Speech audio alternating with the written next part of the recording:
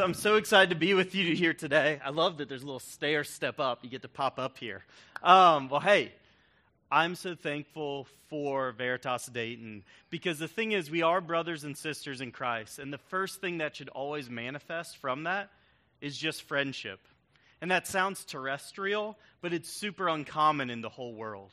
Of people who just say, hey, I want to be friends. I want to know you, and I want to know you in such a way that we can share joy, we can share fellowship, we can share life together. So I thank you for being a church that wants to share life with a coming church in Citizens.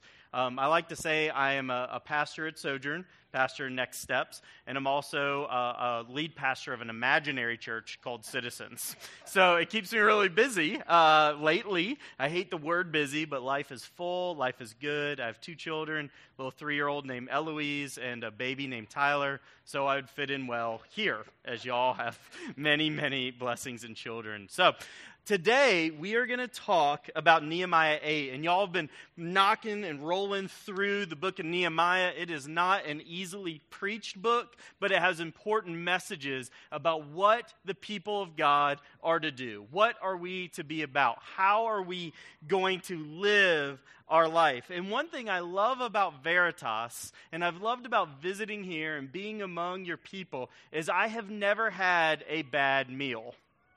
Y'all are a people that loves to eat, and I like that. I like that. I am a guy who loves to eat as well. And the thing is, I don't think we're alone. There's a huge culture shift in America, especially over the past 20 years, of an obsession in many ways, a good way with food, of health food, of tasty food, and you see it all over our TVs. There's shows about how to make a great dish, and there's shows about people competing against each other to make a great dish, whether it's Top Chef or Master Chef or beating Bobby Flay. Don't like Bobby Flay. I like to see him get beat. I think we all do. But every dish, to get it to high and fine dining, is usually evaluated in 3 ways. Taste. It has to taste good. Texture. It has to bring a variety to things. And then finally, there's this presentation. What's it look like? Does it look like something you want to eat? And that's what all these shows evaluate on. And the highest measure a chef can get to, a highest measure that they're aiming for and working for, is to look at the terroir of the food. And that's a fancy French word to just say, where did this food come from? Because a master chef brings out that flavor. They want you to taste where this animal was raised or caught and taste how it lived its life and seasoned in a way that brings it out and cut in a way. And now all the vegetarians and vegans are sufficiently grossed out. Good thing terroir applies to our wine even more specifically, all right? Wine, what region of France is it from? What kind of grapes are used? What was the cultivation practice that got you to this certain terroir? And why I bring this up is this passage is asking the question, what is the terroir of God's word? Where is it coming from? What does it taste like? And where is it going? Because in Psalm 19:10 it says, your word is sweeter than honey, O Lord. And I want that to be true for us today. I want that to be true in this passage. So please come in with me, come into this word of God, and let's receive it together. Because the best possible sauce, and if you're a chef, if you cook a lot, you know the best sauce, it isn't in the kitchen. The best sauce isn't in a recipe book. The best sauce is our hunger. When you're hungry, you're ready to eat. And when you're ready to eat, the food always tastes good. And so the first thing we're going to look at is Nehemiah 8, verses 1 through 3. And it'll be up here in your bench Bibles, page 229. It'll be on the screen. Because here's the setting. All of these people have now gathered before God. They've all gathered before God. And Ezra actually started teaching these people 13 years prior. In 458 BC, Ezra moved back and started teaching the Word of God to these people who are like the remnant living there in Jerusalem. The people the Babylonians didn't want. The people who got left behind in the captivity living in and around Jerusalem, plus the people who came with Ezra. Ezra started teaching them in 458. And now 13 years of him teaching this people, this messy people, about who their God was. This is the scene. Nehemiah verse 1 through 3. And all the people came together as one in the square before the water gate. And they came because they knew the law of God now. They knew it was the first day of the 7th month, and they gathered together. This is like 50,000 people in a square, 50,000 people in downtown Dayton. It would be a packed, streets are flooded moment. And they told Ezra, the teacher of the law, to bring out the book of the law of Moses, which the Lord had commanded for Israel. So on the first day of the 7th month, Ezra the priest brought the law before the assembly, all 50,000, which was made up of men and women and all who were able to understand. He read it aloud from daybreak till noon as he faced the square before the water gate in the presence of men, women, and others who could understand. And all the people listened intently to the book of the law. When Ezra started out 13 years ago, it was so messy that it was breaking up families to hear the word of God and learn what obedience was. It was breaking up whole ways of lifestyles. They were the people of God, but they had no idea what that meant. But now, 13 years later, we can learn from this people. It's 445 BC, and these people are hungry for God's word. These people are ready for God's word. And when we look in the text, there's 3 things that we can learn about being hungry for God's word. And the first one, look at verse 1 and 3 again with me. It says, "And all the people came together as one before the water gate, and he read it aloud from daybreak to noon." These folks got their kids out of bed, got them dressed, got them fed, and got them down to the square of the city. From outlying areas, from within the walls, they packed the square before the sun had even broke. And for some of y'all are like, that's not hard. My kid gets up at 5. I got one of those. She's a true joy, true joy. But you get up, and they got these big Jewish families and everyone they knew down to the water gate before the sun was up. They don't got street lights, they ain't got flashlights, they ain't got cars, but they are a people who is ready for the word of God. They went from a people who are a mess into a people who had heard the law and started to organize their hearts so much that they said, hey, it's the first day of the 7th month, we are supposed to gather, and we are here before the sun gets here. That's what it means to be ready for the word of God. I struggle to get out the door in the morning, and these people are there with bells on. And the second thing we can learn is this. They demanded the word of God. They were ready and they demanded. Look at verse 1 again with me. They said they told Ezra, the teacher of the law, to bring out the book of the law of Moses, which the Lord had commanded for Israel. They said, stop fidgeting with your robes, Ezra, and go get the book. That's what it says. It says, go get the book.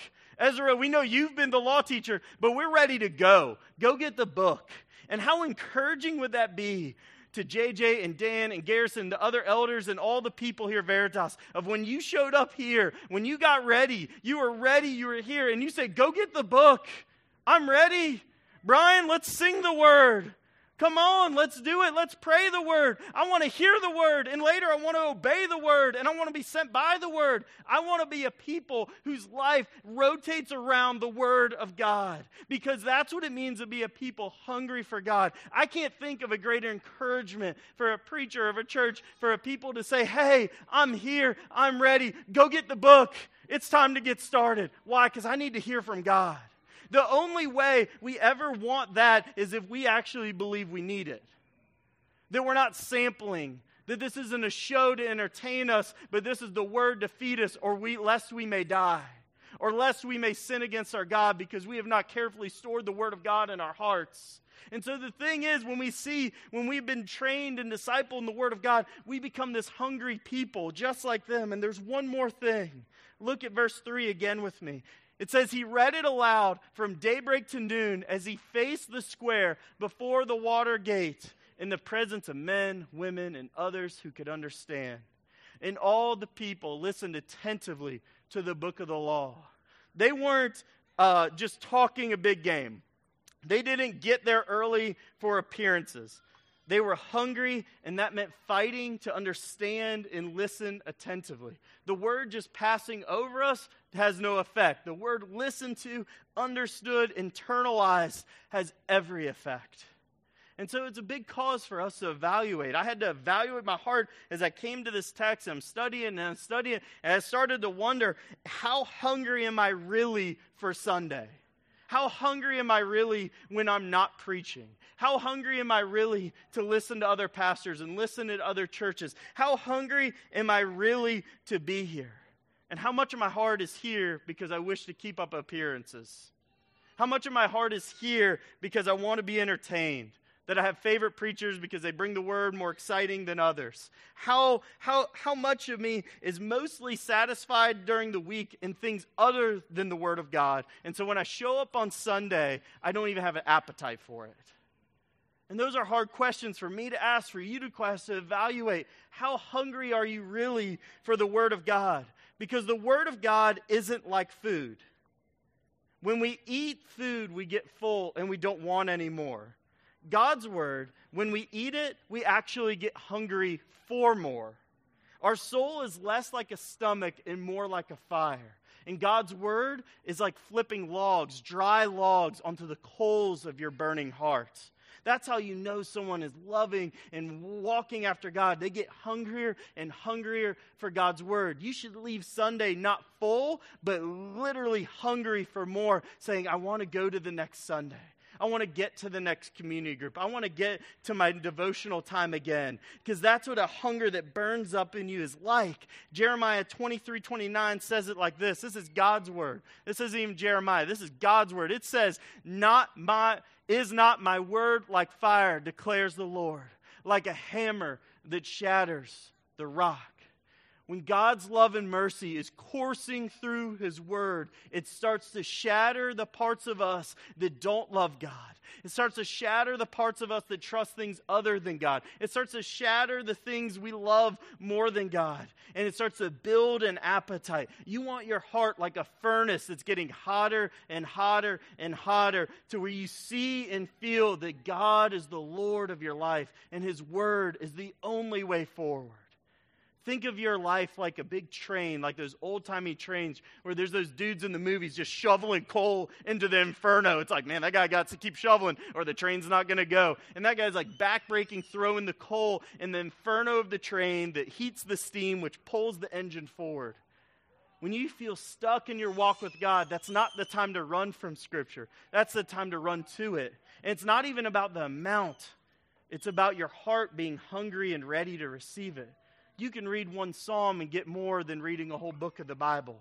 You can read a couple verses and take them as true, and it'll transform your life more than being a scholar of great reading.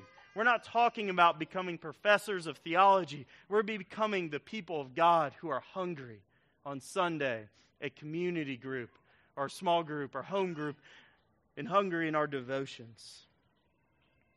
And so we look at the response of those hungry for the word, and we dive into our sermon text knowing the setting. This hungry people has been receiving the word of God from daybreak to noon, 6 straight hours of teaching. And they had 20 assistants, more or less, these Levites, walking among the 50,000 people, helping them understand. It wasn't just a performance art of Ezra. It was an understanding among the people. And look at verse 9 with me. Then the governor, Nehemiah the governor, and Ezra the priest, the teacher of the law, and the Levites who were instructing all the people said, "This day is holy to the Lord your God. Do not mourn or weep, for all the people have been weeping as they listened to the words of the law." All the people have been weeping as they listened to the words of the law. And the question has to come at the tip of your mind, at the tip of your tongue, why were they weeping? I thought they gathered their whole family for this event where literally their entire community, as many as could be there, were there. Why are they weeping at the law? This is what they wanted, right? They'd even built like a stand for Ezra just to do this work, like a big deck for him to preach over the people. And when they read the law, we need to understand they're reading Genesis, Exodus, Leviticus, Numbers, and Deuteronomy. Those are the books of Moses, the books Moses wrote. And that's what the law is. It's contained. It's the story of God with His people, but it's also the laws of how to live your life in the Old Testament. And the thing is, when you read the law for them and for us, there are 3 big uses of the law. And the first use of the law says, who is God? When you read the law, you learn who is God. And you learn that God is holy, and his law is holy, that God is perfect, so that he is not like us, he is other. And I want to take it further, that God is wild. He is free. He can do anything. He is eternal and limitless. He's the creator. He's the promise maker. He's a promise keeper. He's the conqueror of Egypt, the savior of God's people. And his law shows him to be not just morally perfect, but perfect in every imaginable way. And that's use 1 of the law, that we discover who God is. But use 2 of the law stems from it. Use 2 of the law, or the second use, is why the weeping comes. Because as you discover that God is holy, we discover that we are not.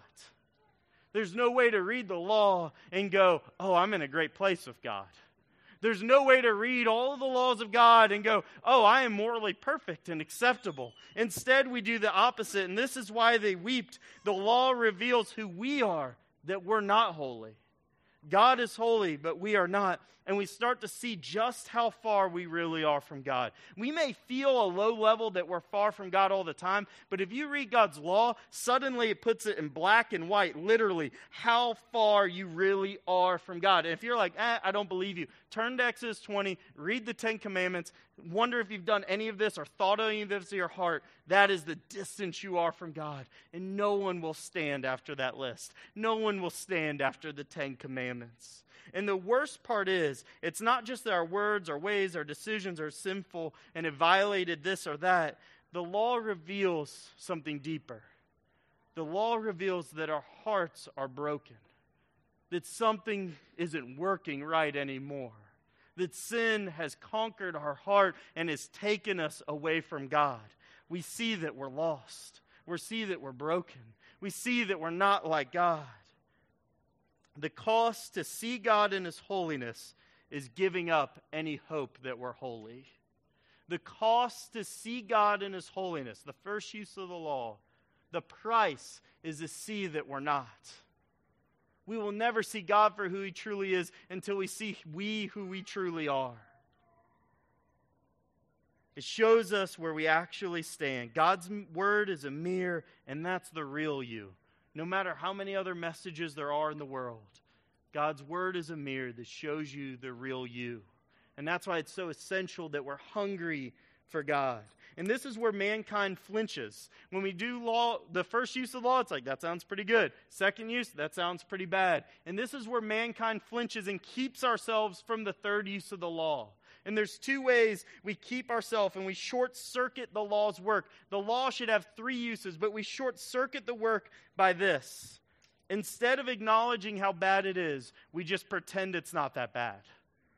We fool ourselves and pretend, saying things like, I'm not that bad, it's fine, at least I'm better than him or her.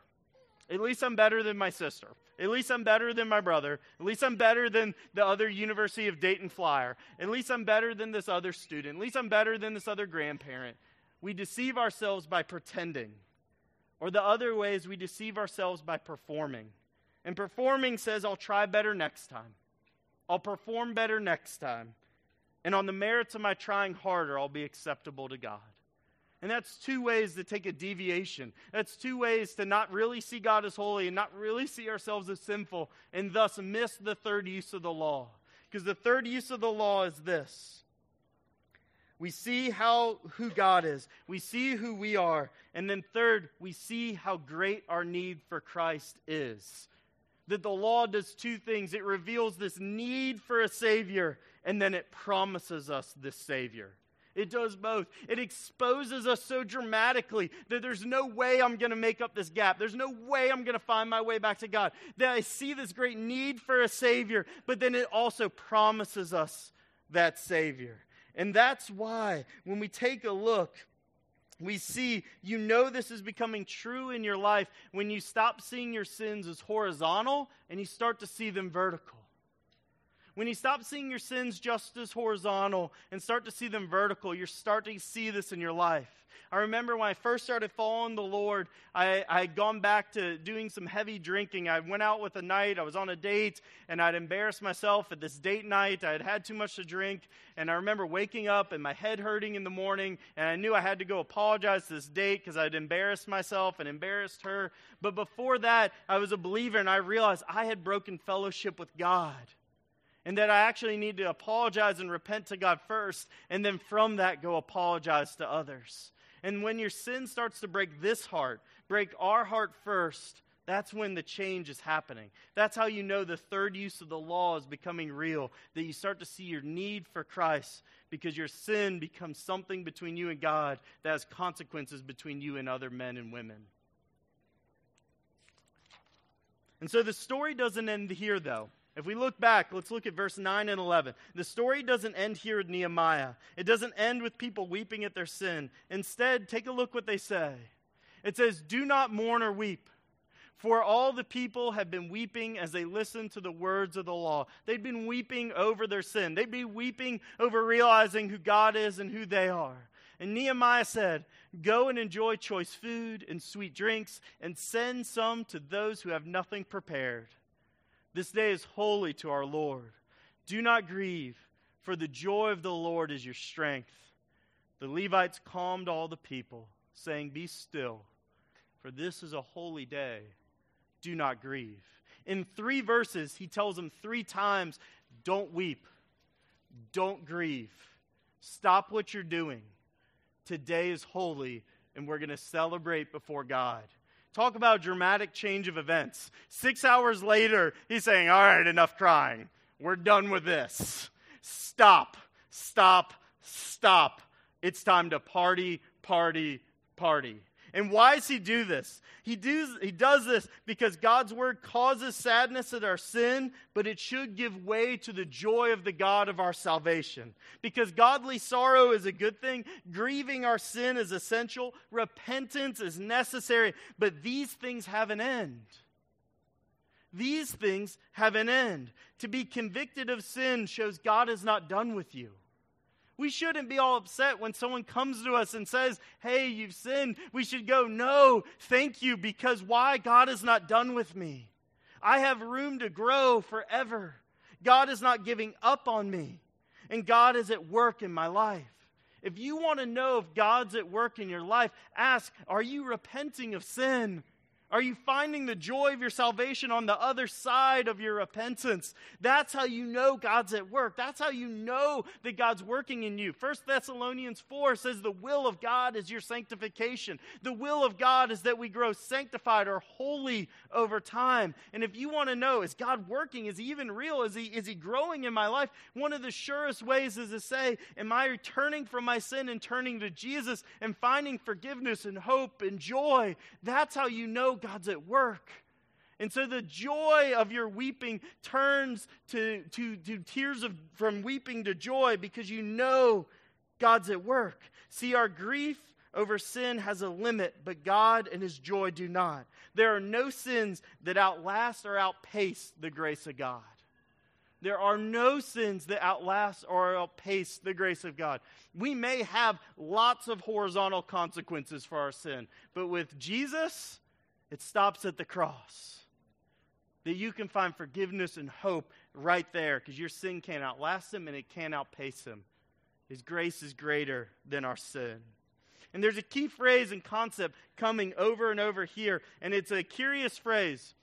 It says, "For the joy of the Lord is your strength." Or another translation would put it maybe even better. God's joy is your stronghold. The joy of the Lord is your strength.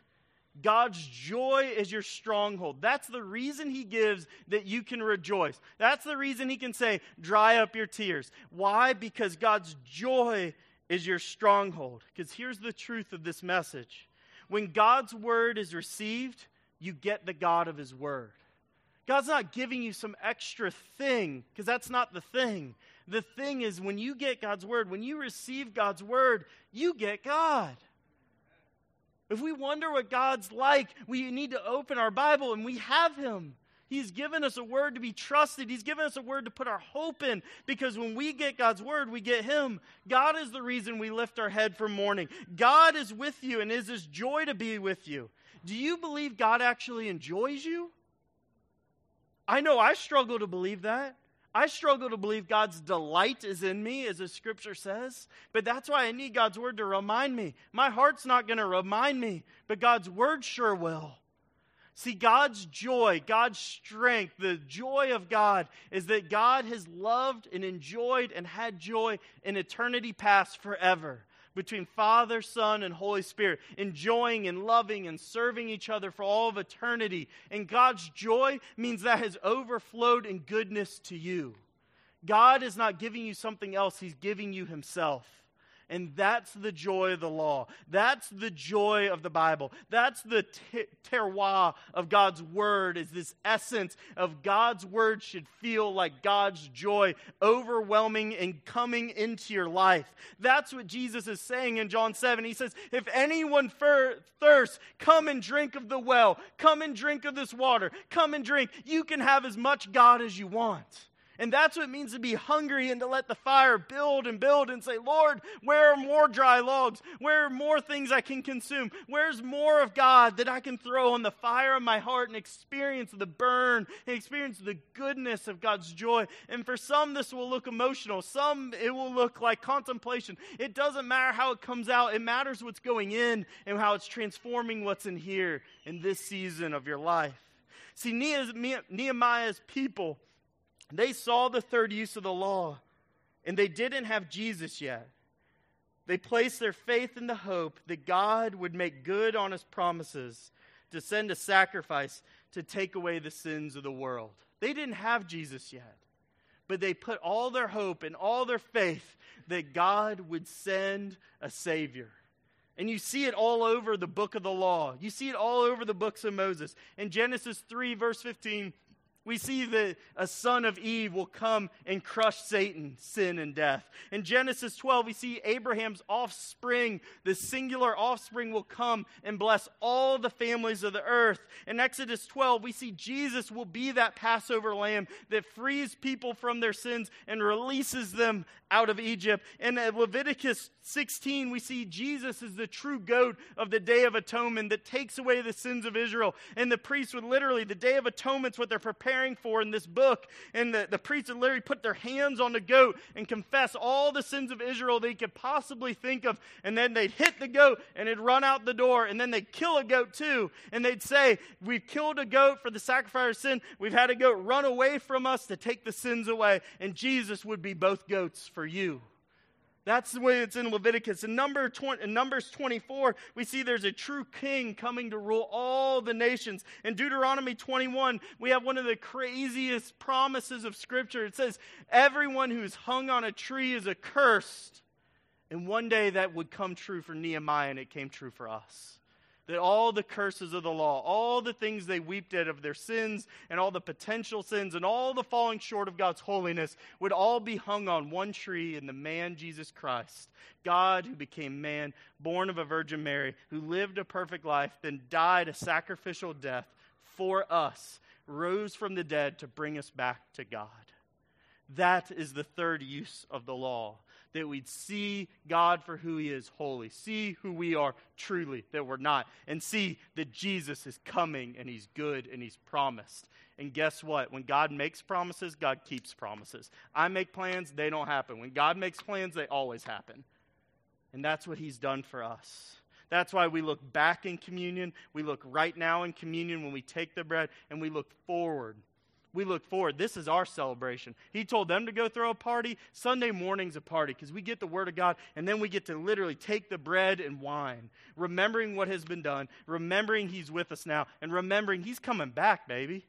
We got a sure hope. We know the future. He's coming back. I don't know when. Jesus says no one knows when, but he's coming back, and he's coming back for us.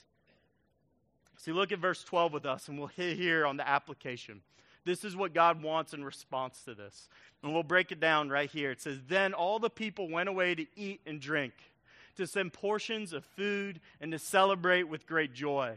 because they now understood the words that had been made known to them. They now understood the words that had been made known to them. So if we leave these up, I want to just point out three things. For today, no more tears, because God's mercy is right now.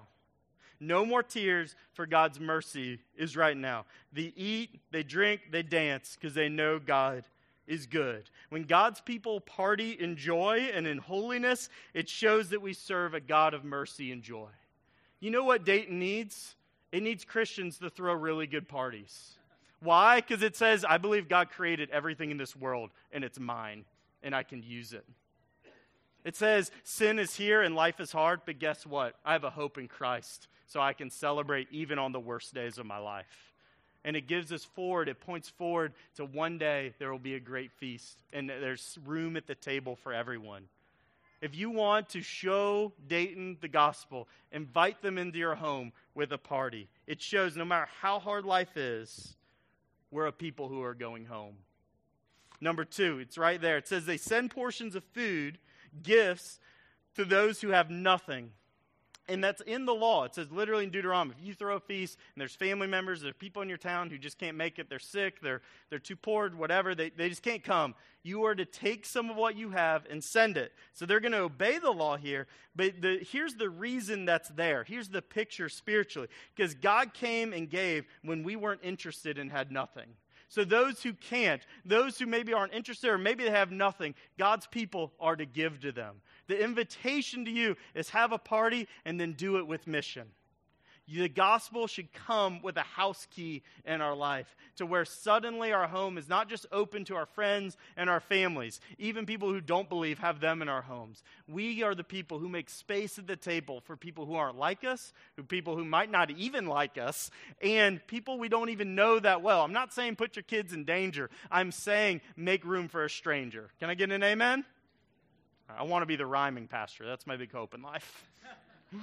The gospel makes a doorway called hospitality to everyone around us. You will see a Christian when you see someone that says there's always room at my table, at my lunch table at work, at the play group with my kids, at school that they sit next to the less cool kids, that they go find the international student who doesn't know anyone and say, I'm here. I'm here for the lonely. I'm here for the lost. I'm here for the leaders. I'm here for everyone in between. I'm here to make space for you. And that's what they're doing. They're sending things away. They're making space. And third thing we see here in the application is now, because now they understand the words that have been made known to them, they obey. They obey. They leave here, they stop weeping, they throw a party, and then they get ready for the Feast of Booths. And Garrison's going to get into that next week, what the Feast of Booths is. But basically they say what's in the book, and that's what's in the book for that month on the Jewish calendar. They obey. Because we learn when we are running on the joy of God, we long to obey because we only get more God. Even when that obedience is hard, even when going back and saying we're sorry for something crazy is hard, even when we have to eat our words, even when we have to change our ways, we do it out of joy. We obey. We don't obey to get God. We obey because we have God. We don't earn our way into God's family. We obey because we're already in God's family. And that's the difference of Christianity. Almost every religion says, earn your way in. Jesus says, I've earned your way in. Now let's live together. Let's feast together. Let's party together. Let's be on mission together. And let's obey by the will of the Father forever. But I want to be real with you today. Because I know some of y'all are like, I don't even know you, Justin. But I can tell you this. I'm not hungry for God's word at all. My spouse, my friend, my roommate just drugged me here. I don't want to be here. I missed coffee on the way in. The last thing I'm thinking about is God's endless joy overflowing and the triune God pouring into my life. Honestly, Justin, I have no idea what you're talking about. Or maybe you're saying, Justin, I haven't obeyed in such a long time, I'm not even sure how to get back on track. And I'm pretty sure God's joy isn't my strength. I'm pretty sure I have no idea what the joy of God is anymore. I'm pretty sure I've been so wounded by maybe the church or maybe a friend or maybe a pastor or maybe whatever it is for so long that I have no idea what you're talking about. You might as well be speaking Chinese to me. And I want to say to you today, have you ever seen a marathon? So in Louisville, they throw this big marathon. It's called the Louisville Marathon. It's very creative. That's what we're known for in the Derby City. We're known for deep creativity. And the thing is, the Louisville Marathon actually runs around my house. So my house is bookended on either side of the street by barricades and police cars. So I literally can't go anywhere. I step outside to my left or my right. I'm not leaving. My car's not leaving. My family's not leaving. So instead of being sad that I can't go anywhere on Saturday morning, I've decided, kids, we're all going to cheer on the runners. Why? Because that's what everyone's doing. There's all these people running by. And early in the morning, marathons kind of move in 3 stages. The first stage, people who run their marathon in 2 to 4 hours.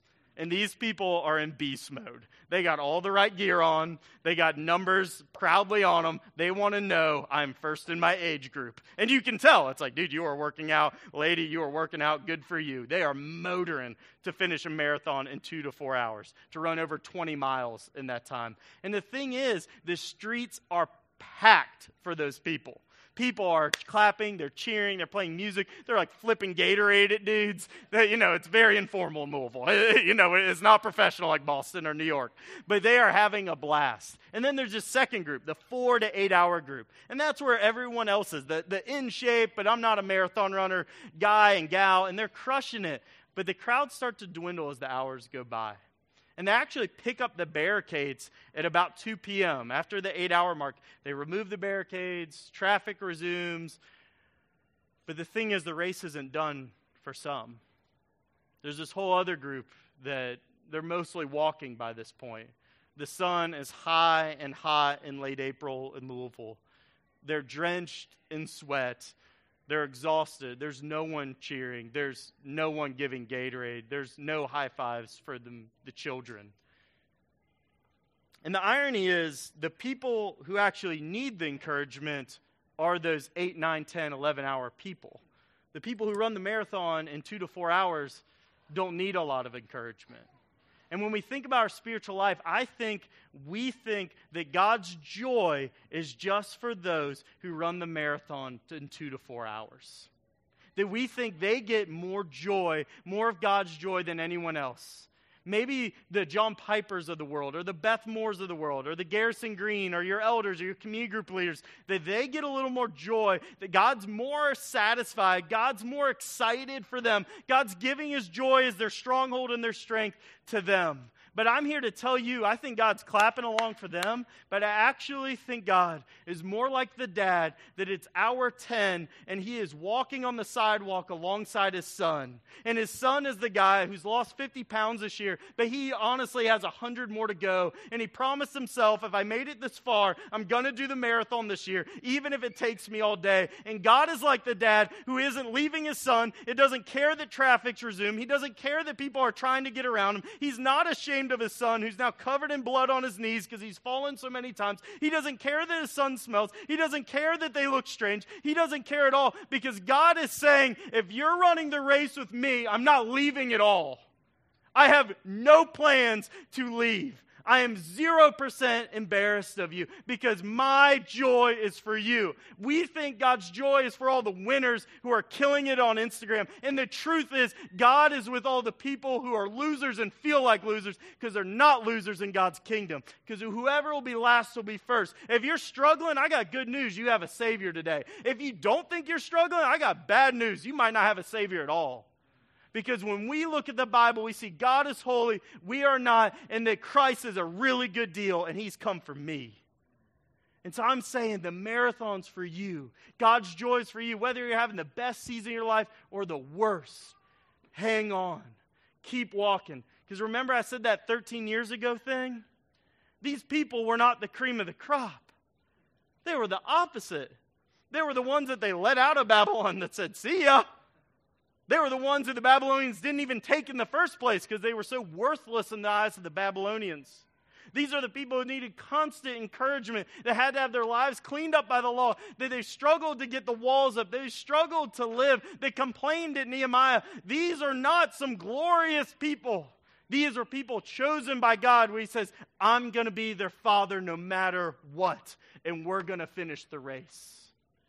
So let God's joy be your strength today. When you read God's word, let the terroir be that God's joy is overflowing to you today. When you read Scripture, it is taking you there. That Scripture originates in the God of joy, and He longs to let you taste it in the Scripture. Taste the sweetness of the honey to take you home. Yes, we should weep and mourn over our sin, but we should also skip in delight at the love of our Savior. Yes, we should weep and mourn at our sin. When we see it, forsake it. We see it, confess it. We see it, tell God, tell a friend, and forsake it and turn. But no, do not weep forever, because God's mercy is new in the morning, and God's love and His joy is for you today. Whether you're crushing it and winning gold medals for Jesus, or you have no idea how you're going to finish the race, God's going to take you home, and that's His promise, just like He took these exiles home and rebuilt Jerusalem. I'm going to invite JJ up to lead you in communion.